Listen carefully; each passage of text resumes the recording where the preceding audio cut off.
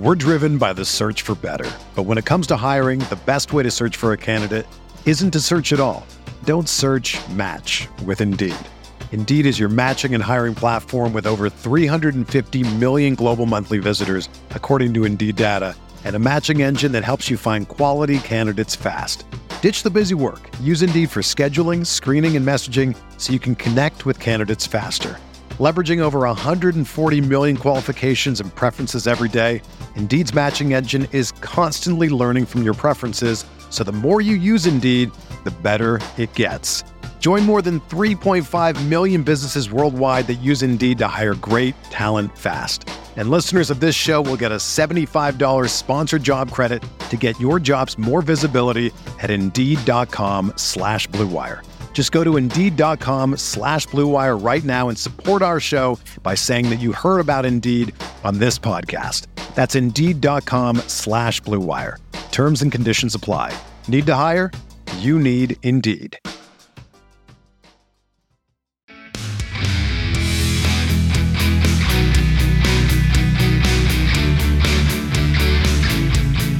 Hello everyone, welcome back to the Best Ball podcast on RotoViz Radio, brought to you by Blue Wire. My name is Colin Kelly. You can follow me on Twitter at Overtime Ireland. This series, I am delighted to be joined by Zach Kruger, who you can follow on Twitter at ZK_FFB. Zach has been doing phenomenal work on the RotoViz site and doing a lot of good best ball content. It's been a lot of fun doing this series with him as well. And on today's show, it will be me and him after this one again, back to the original format of myself and Zach. But on today's show, it is Zach and Sean Siegel. They are going to go through some Q&A that were submitted by the listeners via Twitter to Zach for Sean, and we're going to hear them talk some best ball scenarios and topics with Sean. So I think there's a lot to learn from this and a lot of good takeaways, I'm sure. So hopefully you'll enjoy it. Just going to dive in. Zach, take it away. The first question, I'm just going to go down the line. This is actually from Amar, fellow RotoViz writer. He had asked Sean, if you were forced to take a running back in the dead zone, who are one or two running backs that you would consider in the dead zone spot at this point in time in the season? And then someone else said guaranteed it's a rookie. Our draft kind of reflects that. Would that be pretty spot on with the answer and then what we did tonight?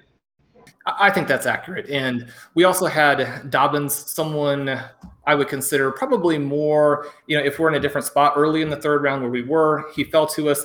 We didn't necessarily like him there. But if you're in some of these drafts, and I think that you are going to see individual drafts where running backs fall. Overall, we know running backs are still going very, very early.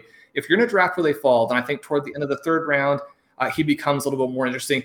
In this draft here, right, we had Chubb and Mixon fall to the end of the second round. It's not impossible that you're going to have some of those things happen in the third, fourth round with some of these other second-year guys. When I'm looking at taking a running back in the dead zone, I'm looking to have that upside of someone who next year would be a top 5 pick. I think that those young guys have some of that upside. With Dobbins, I think the Baltimore offense is going to be one of the most interesting offenses to follow this season. I think that they will pass a little bit more. That doesn't necessarily help Dobbins. They've talked a little bit about throwing more to the running backs. We'll see if that develops. There's plenty of room for skepticism there, but if it does happen, Dobbins should be the beneficiary. I think that this team is just going to score so many points that the concerns that fantasy owners very justifiably have about the way the volume works for some of the most important people. You have Dobbins, you have Mark Andrews. He went very early in this draft.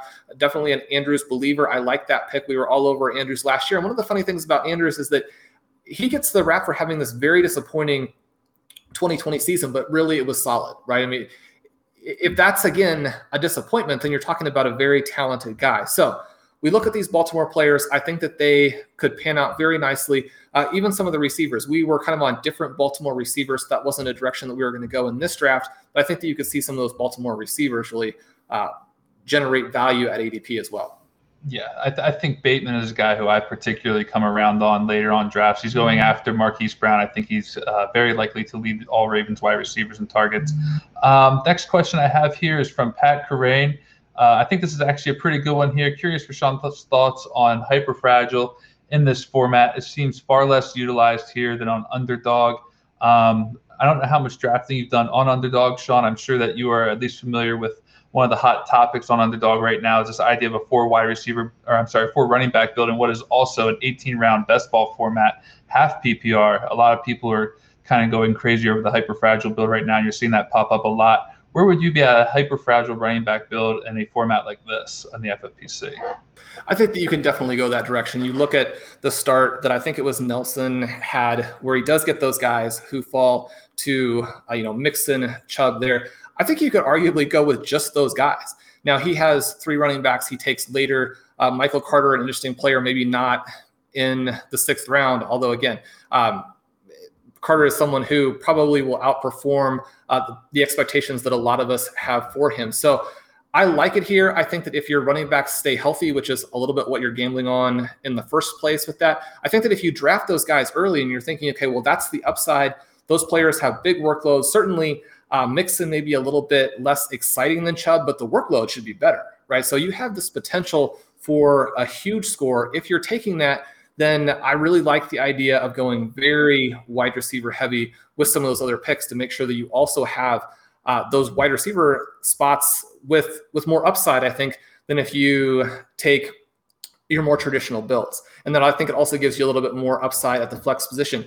Sure, you're definitely exposing yourself to injury and maybe starting to take some zeros, which you never want to do. At the same time, when we're talking about, number one, just winning your league and being in that top 3 and advancing, and then being in the top couple as you go through those playoffs, it's really a matter of having those guys have stayed healthy. And if they do, then I think that you want to go more that direction than have some balance. Yeah. I think that's kind of the general premise behind the hyperfragile ZRB approach. I think perhaps maybe 6 running backs here with the 3 out the gate is probably a little rich for me. But I think the way it started in terms of how you would essentially set up a hyperfragile build looks very good with McCaffrey, Mixon, and Chubb. Let's find another question here.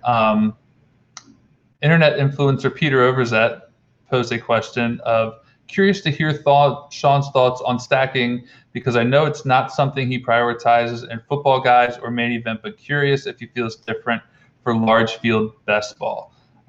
Where are you at on stacking? We talked a little bit about this earlier, but if we want to dive a little bit deeper on that, kind of comparing football guys and main events to best ball, I think maybe that would be kind of a good little angle to take there.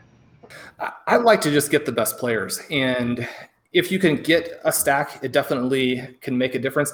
I think that sometimes the ones that work out for you are based on luck. I think it was a Josh McCown, if I have the right McCown even, Alshon Jeffrey stack or pairing that allowed my team to win the NFFC primetime all of those years ago. The backup quarterback actually being pressed into service, having a huge week 15 game, I think it was, in that format.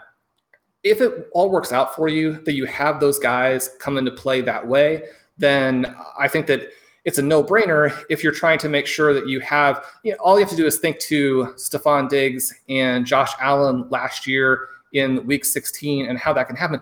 At the same time, I think that it was a Josh Allen team versus a Stephon Diggs team that finished 1-2. And I may not be remembering it correctly, but I think that Diggs at the very end, in a come-from-behind victory because the wide receivers score more points than the quarterbacks on those touchdowns, I think it was Diggs who actually delivered the $500,000 over Josh Allen. So you don't necessarily have to have the stacks. You want to have exposure to the best players. One of the things that we see here as well, and we talked about it some already on the show, is that some of the best stacks for winning those individual weeks in the playoffs may be not the best ball stacks for winning your individual league. So you can get on the Best Ball Win Rate Explorer. You can play with some of those things, look at the stacks and how they work in individual leagues, and see how you want to play that. See if the stack that you like for sort of a 1-week DFS type experience is the same one that's going to allow you to get there in the first place.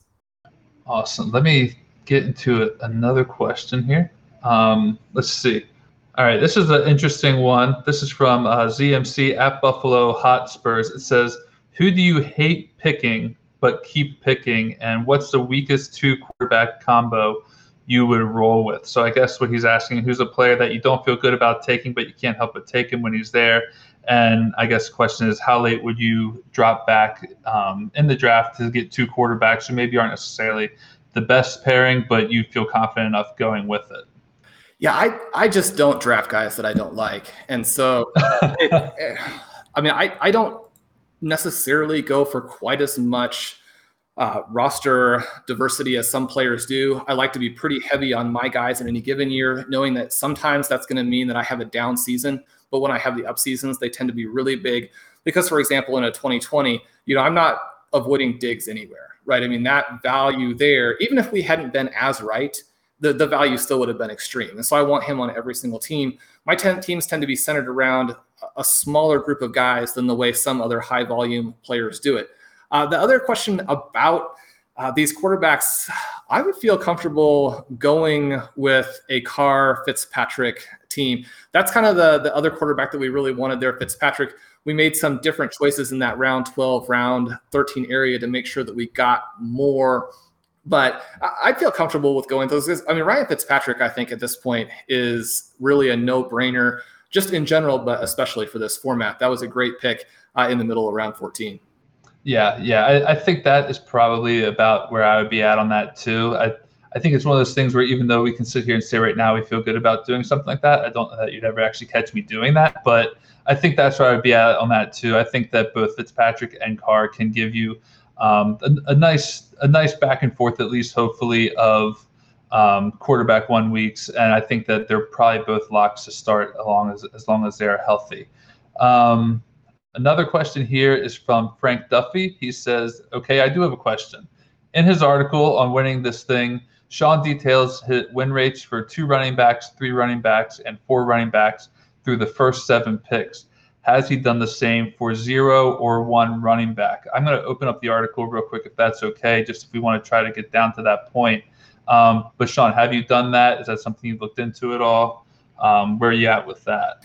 Yeah, so the follow-up article, and it goes a little bit into our plan for this draft, is that the 1 running back is actually quite a bit better still, right? And we see that a lot when you're looking across the different best ball formats. All of the best ball formats have different quirks to them that you do need to understand and be willing to take advantage of, or at least adjust to. But almost all of them are very favorable for some type of 1 running back draft early. And the more tight ends that you add, the better. Now, one of the things that we have to keep in mind as we're looking at this is the tight is, early tight end and multiple relatively early tight end is very conclusively the way to play it based on the last 3, 4, 5 years have played out. Now, that's partly related to just a handful of players, though, right? I mean, if Travis Kelce doesn't do what he does, if Darren Waller doesn't do what he does, then you're going to get some different types of results.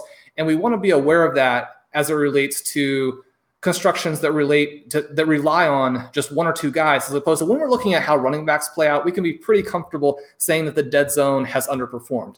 When we look at the way a wide receiver heavy build will work, we can be pretty comfortable that those guys are going to allow you to dominate the flex positions. It's going to give you a team that has a high floor and a high ceiling. At the tight end position, we're really relying on a handful of guys. Now, the other part of that is simply that those guys do gap the field at their positions by so much that we see that reflected in the win rate. So we know that a 1 running back approach is better. We know that the tight end approach is better. We're betting on that and gambling on that happening in this season with the way that we went with Waller and sticking with Etienne as our 1 running back selection. One of the things I do like about it is that you do have some flexibility to go after those guys. If you have a draft slot that's in the second half instead of the first half, then there are some things you can do with going after Hockenson, going after Fant, going after Gesicki. Maybe a Hockenson, Fant, Gesicki team is more exciting in that there's some untapped potential there. If those guys break out, we talked about how loaded Denver is. It could be a little bit of a problem for Fant that he just has so many wide receivers on his team to deal with on an offense that even if Bridgewater takes a step forward, you still have some volume, you still have some just scoring total touchdowns within the offense concerns. At the same time, I like some of those guys and the potential for them to take the step forward. And one of the things when you look at that, you're thinking, okay, well, there's a lot more uncertainty than if you take a Kelce or a Waller. At the same time, when we're looking at tournaments, what we're really looking for is that next guy, the next Waller who you're not paying for as a top 5 player. Once you've paid for him as a top 5 player, then you burn most of the value. You're saying, okay, I do want to have a tight end heavy build, but you're not necessarily expecting to win your league based on it because you paid as though it's already going to happen. And so, if you do have a draft position in the second half, we know there are some big disadvantages to that because you don't have access to those top running backs. And there's no way around it. If McCaffrey has a huge season like he did in 2019, he's going to determine how the whole year goes. If Alvin Kamara is not hurt by the quarterback change and has a season like last year, he's going to determine how the season goes. If Barkley bounces back, and he's one of those picks with just such a gigantic range of outcomes. If he can be what he was as a rookie, then he'll determine how the season goes. You don't necessarily have access to that if you have a pick in the second half or definitely in the final third, but you might be able to do some of these tight end heavy approaches where, you're still banking on things happening that haven't been demonstrated yet. But if we're talking about what'll be the sort of discussion 6 months from now, the breakout tight end, if there is one, will be a big determiner of how this season and how this tournament plays out, who wins the $100,000. Yeah, I'm with you on that. I think, too, recently it's kind of become a little bit more trendy to try to find that late round tight end who you really think could be that Waller, because we've just seen it now a couple of years in a row with Waller and Thomas. Now I'm kind of also trying to find myself those tight ends who I think could be that as well. And in this case, like you said, really make the difference in a tournament. Real quick here, we'll make this the last question. I actually have another quick one too. So we'll get into two more real quick here. With everyone playing with the same rankings and roster builds, and with ADPs tightening up, how do you zigzag from the field, or do you stay the course? Well, one of the things that Zach and I have been talking a lot about this week is that when you use or you pull up some of the best approaches in the roster construction explorers, you run into a little bit of frustration because the number of players who are doing everything right at all of the different positions are so limited. Now, partly it's not because people don't necessarily know what to do. It's because once you get into a draft, it's difficult to execute even if you spent a long time preparing. We saw that with our draft here tonight, where if the tight ends that you're targeting, because there just aren't that many tight ends in the first 10 rounds. And so if you miss on the guy you want, it's not like you can just take the next guy like you can at running back or wide receiver. So it can be difficult to execute some of these best builds, but I just don't think that people really are playing correctly yet, at least with best ball, right? And so the way that you can sort of zag is simply to read the articles, follow the stuff that Mike has built. It's never ideal to have Mike drafting right next to us, when he obviously is the overall best ball guru and has built all of these great things that we have, all of the fantastic wealth of information from now. But I think you want to just take the best practice, take the best approach. That's going to work out for you. It's going to create win rates that are definitely good enough to make money and then place you into the playoffs of these different tournaments where you could potentially win a very, very big pot. I do think that the other thing that you can do a little bit is that, we know what the ADPs are. We know where the guys are going. One of the things that we did in this draft was simply to go by our rankings and not worry about the fact that maybe we're half a round or a round early. Because when you get to the end of your draft, you don't want to say, okay, well, I got value by ADP, but I didn't get value by my own rankings, right? So we want to have humility in terms of how we approach that. So much of what we do on RotoViz, both in terms of being very aware of the results from the roster construction explorers, from the best ball win rate explorer, but then also some of these other structural things with zero running back, with single elite running back. The reason that we do structural drafting in the first place is to have humility about how these drafts are going to play out and know that, okay, well, in our minds, it sticks when we were right about somebody, right? It sticks when you were right about Jamal Charles in 2013. It sticks when you were right about Stephon Diggs in 2020. It sticks all of these zero running back candidates that you put on your list and then they jump up and score in the top 10 points. Sometimes it can be harder to remember all the things that you were wrong on until you go back and you read all your articles and you're like, well, I just, how did I have success last season when I clearly didn't know how it was going to play out? And the answer to that is that you follow these structural approaches. But then within that too, we have knowledge about how ADP is broken in terms of running back to wide receiver. We can emphasize that. We also know that there are some elements where early in drafts, young players are still a little bit undervalued in many cases, not all cases. I mean, there are going to be some guys like Pitts and Chase where it's sort of hard to foresee them blowing away those ADPs, right? But we know that some of the young guys are undervalued early. We know that some of the veterans are undervalued late. We want to draft by our boards as opposed to ADP if we get caught in situations where you can't do both. One of the things that we've talked a lot about on RotoViz Overtime, for example, is in these RV Triflex Dynasty startups, you can trade down. And trading down is a fantastic way to maximize your value. It also allows you to deal with these situations like we were in round 6, where we're sitting there, we don't really like anybody, right? You're sitting there in round 11, we didn't like anybody. Those were sort of the two places in our draft where if a trade down was possible, that we would have looked at that. And so depending on the type of league that you're playing, best ball, redraft, dynasty, you want to make sure that you're taking advantage of whatever the opportunities are in that particular format to deal with any area that you come to in a draft where you don't like your choices.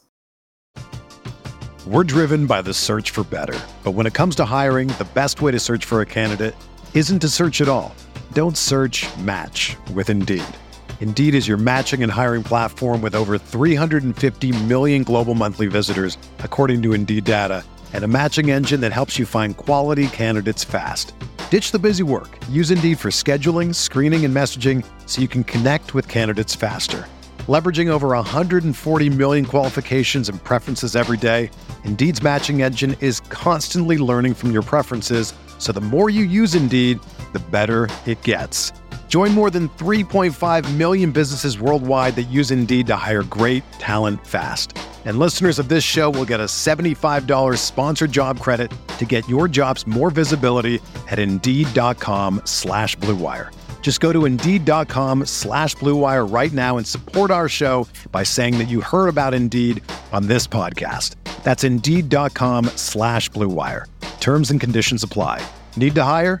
You need Indeed. It's only a kick, a jump, a block. It's only a serve. It's only a tackle, a run. It's only for the fans. After all, it's only pressure. You got this. Adidas.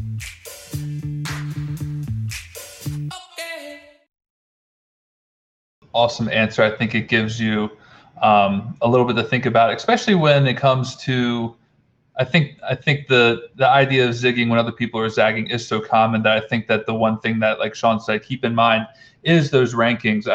I am far more beholden to ADP, I think, than I would like to be now that I have gotten this opportunity to kind of talk some shop with you behind the scenes, be more mindful of different things. I also hang out on Twitter, so I get to see people say, like, you're crazy for taking a player X around early or a round and a half early, which not necessarily that we did that here, but when you take a look at certain things and you see that how people respond to some of your picks, I think you begin to second guess maybe what you did, but really when you're sticking with your own rankings, I think that's what will help you diversify your rosters. In your builds in these kinds of tournaments. So I do think that that's a very good point to make, Sean, on that topic of zigging when other people are zagging. Last question I'll ask. This one came in the video chat. It is from Sal Stefanelli of 4for4.com. He wants to know, Sean, who's the best last round quarterback target? Do you need me to pull this up here? I think we still have some here because there's a lot of guys hanging out there in that last round. Who do you think is the best last round target? If we were taking a quarterback in this 3 QB build in the last round, who would we have probably gone with? Well, since we drafted 2 Denver Broncos and we're talking about Teddy Bridgewater as being the guy who's going to have to get that done, then Bridgewater probably looks good there. I don't necessarily mind Mac Jones. I think that, your concern is simply that, he doesn't start the season. The things that I've seen coming out of camp, and I think that especially with the Patriots, maybe you can't always trust that. I think that they're going to do whatever it takes to get back, especially after, they were very generous about Tom Brady winning the Super Bowl with the Buccaneers. Probably it doesn't even matter because that Bill Belichick doesn't really care about anything in life other than winning that Super Bowl. He's going to do what it takes to get back there to try and win that. He's got the more motivation with what Tom Brady was able to accomplish last season.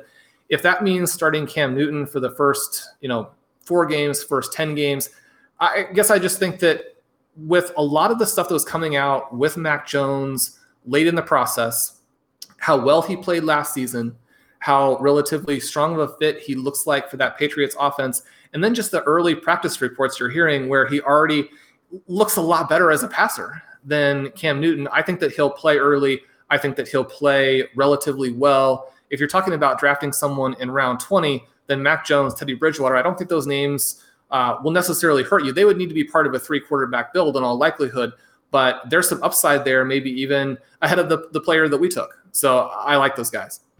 Yeah, Mac Jones has been the guy for me who I've been taking late in some drafts.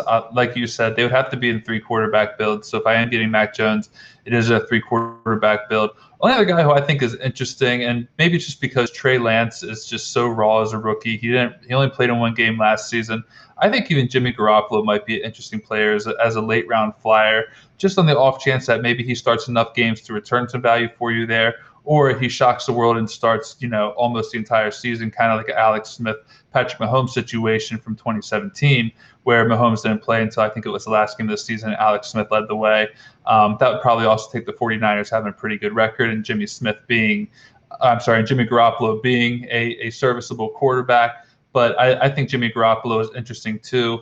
But Mac Jones would be the guy for me. If I'm looking at guys who I think could help me get to it in the back end of the season, I think Mac Jones is a guy who I'd be looking at.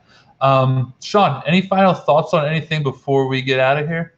Well, I wanted to hear your best pick for our draft here. Where did you think what pick did the draft really hinge on? And is there anything that you would do differently? One of the things that happens, doing these co-owning is fantastic. It can also be a little bit tricky, right? Because if you're trying to have a conversation within the course of really, you have a 60-second clock, but it comes down to making the decision more or less in 30, 35 seconds. It can be difficult if players come off the board that you were targeting right ahead of your pick. So was there anything that you would do differently now that we've had, a few minutes to sit back and look at it and see where some of the other players have gone? Yeah, so I will come right out and admit this is probably easily the sharpest draft room I have ever been in. So there was a lot of things for me to consider as this was taking place. I think the pick that really just does stand out to me, because we're talking about single elite running back, as being a viable strategy, and I think we kind of approached that here. I think that our draft and the success of it could possibly really hinge on Etienne being kind of that single elite running back role who we took in the 4th round, where other guys were taking people in the 1st and 2nd rounds. You kind of comped him to Alvin Kamara and said that he's a guy who might be able to give us something in that likeness, but we got him 3 rounds later. So Etienne really does stand out to me as a legitimate pick that if he hits, and if AJ Brown and CeeDee Lamb are doing what we expect them to do as our top 2 wide receivers off the board, then I think that could be a very strong trio up front. If I was looking at something differently, I have to pay close attention to it here for a second. But if I was looking at something differently, I think maybe I would have considered a different running back over Tyler Boyd there. We didn't really get to pair Boyd with Joe Burrow, but at the same time, I also don't hate that Boyd pick just because of what I think he'd be able to do for us in terms of, hopefully seeing a lot of targets in an offense that's going to be throwing a lot. I think that's kind of where I'm at on it. I like the Gesicki pick. If maybe Tony Pollard could be a risky pick if for some reason Zeke ends up doing more than we are perhaps expecting him to. If Leonard Fournette ends up being a guy who sees more of that role that we saw him get in the playoffs, then we may regret going Pollard over Fournette. But overall, I like this draft in general. We talked about James Conner too. We may hate ourselves some of the weeks where we went Pollard over Conner here. I know we did say we liked him. In hindsight, maybe that would have been where I would have changed it. What do you think as far as that goes? Yeah, I think that so much it's going to come down to those picks in round 6 and round 7, because when you're loading up on the wide receivers, you do need them to score, right? So when we talk about zero running back, we always talk about trying to get 6 of the top 15 guys. I think that it's easy to miss on how much value that really gives to you. So number 1, you're picking a lot of wide receivers early. Number 2, you have a profile that you like, and you're picking the guys that you think are a little bit undervalued. both Jeudy and Boyd are undervalued. Are they undervalued in a way where they can break out to the high-end level that we're looking for? Jeudy's someone I think could be much, much, much more expensive next season. There's a lot of risk there because Courtland Sutton could come back and be, probably not an A.J. Brown quite to that level, but he could be someone in that mold. If he does that, there's just not going to be enough left over. If Jeudy can't fix the problems he had catching last season, then he's not going to get to that level. But when you look beyond the raw numbers for Jeudy, there were a lot of very promising things there to where he could be that guy who's not very far behind Lamb, behind Justin Jefferson. Where he was looked at coming in was similar to those guys. I was maybe a little bit skeptical that he was that close. And then you see him drop those passes and you think, okay, well, I was right. But when you go and you look at it more closely, then you realize, okay, well, it's right there. I mean, drops are not super predictive. I mean, there are some elements of them that are depending on other aspects of the guy's profile. But all he has to do is catch those passes, take that next step. We see those year 2 wide receivers so often make this huge jump. If he does that, then I think that we're sitting pretty. Boyd probably doesn't fit quite as well with some of the things that we want to do later. Maybe even something like take a big reach for Laviska Shenault might have been the play with Chark off of the board there. We had talked about the other 2 guys we were looking at when we picked Jeudy were Smith-Schuster and Chark. Neither one of them made it back. But Shenault could be the player with the Jaguars and with the Trevor Lawrence pick there at QB who ends up really being the guy. He's probably one of the most buzzed about players of the offseason. So perhaps that would have been a better fit. It's easy to second guess, though, when you go back through and you look at exactly where players did come off the board. Maybe we should have just taken them instead of waiting. At the same time, I really like this team. It would have been a lot better with Logan Thomas. If Logan Thomas had lasted one more pick, we've got to send Mike some hate mail of some sort for making that selection there. But no, with that not being an option there in round 6, I think this is a really fun team to have. And one of the things that I like to do, we had the question of, who do I not really like but keep drafting? One of the things that I always just really try and do when I come out of the drafts is to have players that I like, teams that I like, and I'm going to enjoy rooting for during the season. And, even to the extent of when Blair and I drafted that extreme 0 running back draft last year in the FFPC main event, I came out of it and I was like, the FFPC, you need to have that one running back who can really be a foundation piece for you. The first running back we drafted was in round 11. Hines ended up being sort of our running back for most of the season. We started playing McKissick with him late. That team won the league, finished 31st overall, right? And so I think that a lot of times if you draft a team that you like and that you think is fun, the chances that team outperforms are good. Whereas if you get into a draft and you get into a situation where you're like, okay, well, I just don't have it, right? I know that the percentages are in favor of single elite running back. I know the percentages are in favor of 0 running back. But if I don't get a guy here, then I've essentially thrown $125 away because you have to have somebody. Then you start making picks that you don't like. The chances of that team outperforming are not great, right? So draft the guys that you like, the guys that you have confidence in. Trust that the system will work, especially if you're playing, more than one team. I think that, if you're new to it, you're looking at single elite running back, you're looking at 0 running back, and you go that route and your team is bad, then, you'll never try it again. You'll kind of get locked out of this approach that works. Whereas if you take sort of a normal approach and your team's bad, you'll just say, well, not everybody can win, and I got unlucky with injuries, right? You won't say, well, it was the approach that knocked you out. So, you want to make sure that you're prepared enough to draft guys that you like, to have a team that you'll enjoy rooting for, and, to not put yourself in that situation where you're going to determine like all of your future draft strategy based on one league or one team.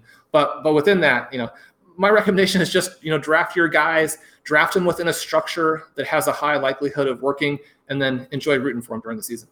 Yeah, no, I think that that's a great point. Definitely more fun when you have vested interest in players you like as players and not so much players you like as ADP numbers, hoping that you're constantly watching that value that you think you capture in the draft. It's okay to go out and get your guys and have some fun. If you really believe in them, hopefully they do well. Again, Sean made an excellent point just a little bit ago too about getting his guys, and when he does that and he drafts players who he likes, He might have a couple down years, but when he hits in a big way, which is obviously what we're trying to do in any league, with especially being the case of a tournament format like this. Great Q&A there. Thanks again to the listeners who submitted those questions. Thanks for Zach for facilitating that questions and answers session with Sean. And thanks for Sean for jumping on. The guys did the draft, they did the Q&A, lots of good content. Hopefully you've enjoyed it over the last week or so. Plenty of entertaining stuff. Another draft coming up in the very near future with myself and Zach. We'll do a similar process, see what your thoughts are. I think there's a lot to be learned from hearing the decisions as you're live on the clock, how that thought process happens, and what the planning and preparation before your draft can help set you up for that success in case you have to pivot or change your approach if the guy you wish to get should go just before you. So that is going to wrap up the series with Shawn Siegele and that part of it, but we're going to continue the Best Ball podcast series for another couple of weeks yet. Lots of episodes. Check out the podcast directory for the series up on rotoviz.com. You'll be able to catch all the episodes in one place. If you have enjoyed this one, head back, check out the rest. I think this is episode 13 or episode 14. We're starting to fly through them now. So we'll probably end up with 18 to 20 episodes in the series. They will all be posted to that rotoviz.com page. So don't miss out. Head on over and check that out. Of course, drop us a rating on your favorite podcast app. Leave us a 5-star review. It is much appreciated. And I guess we're getting close to the end of the show, so all that's left to say is thanks for tuning in. My name is Colin Kelly. You can follow me on Twitter at Overtime Ireland. Zachary Kruger is the co-host of the series. Follow him on Twitter at ZK_FFB. And he was joined today by Shawn Siegele. Check out all of Sean's work on rotoviz.com. You can find him as well 2 to 3 times a week on the Rotoviz Overtime podcast along with myself. So do check that one out also. And until we're back again with more episodes coming your way in the Best Ball podcast series, have a good one.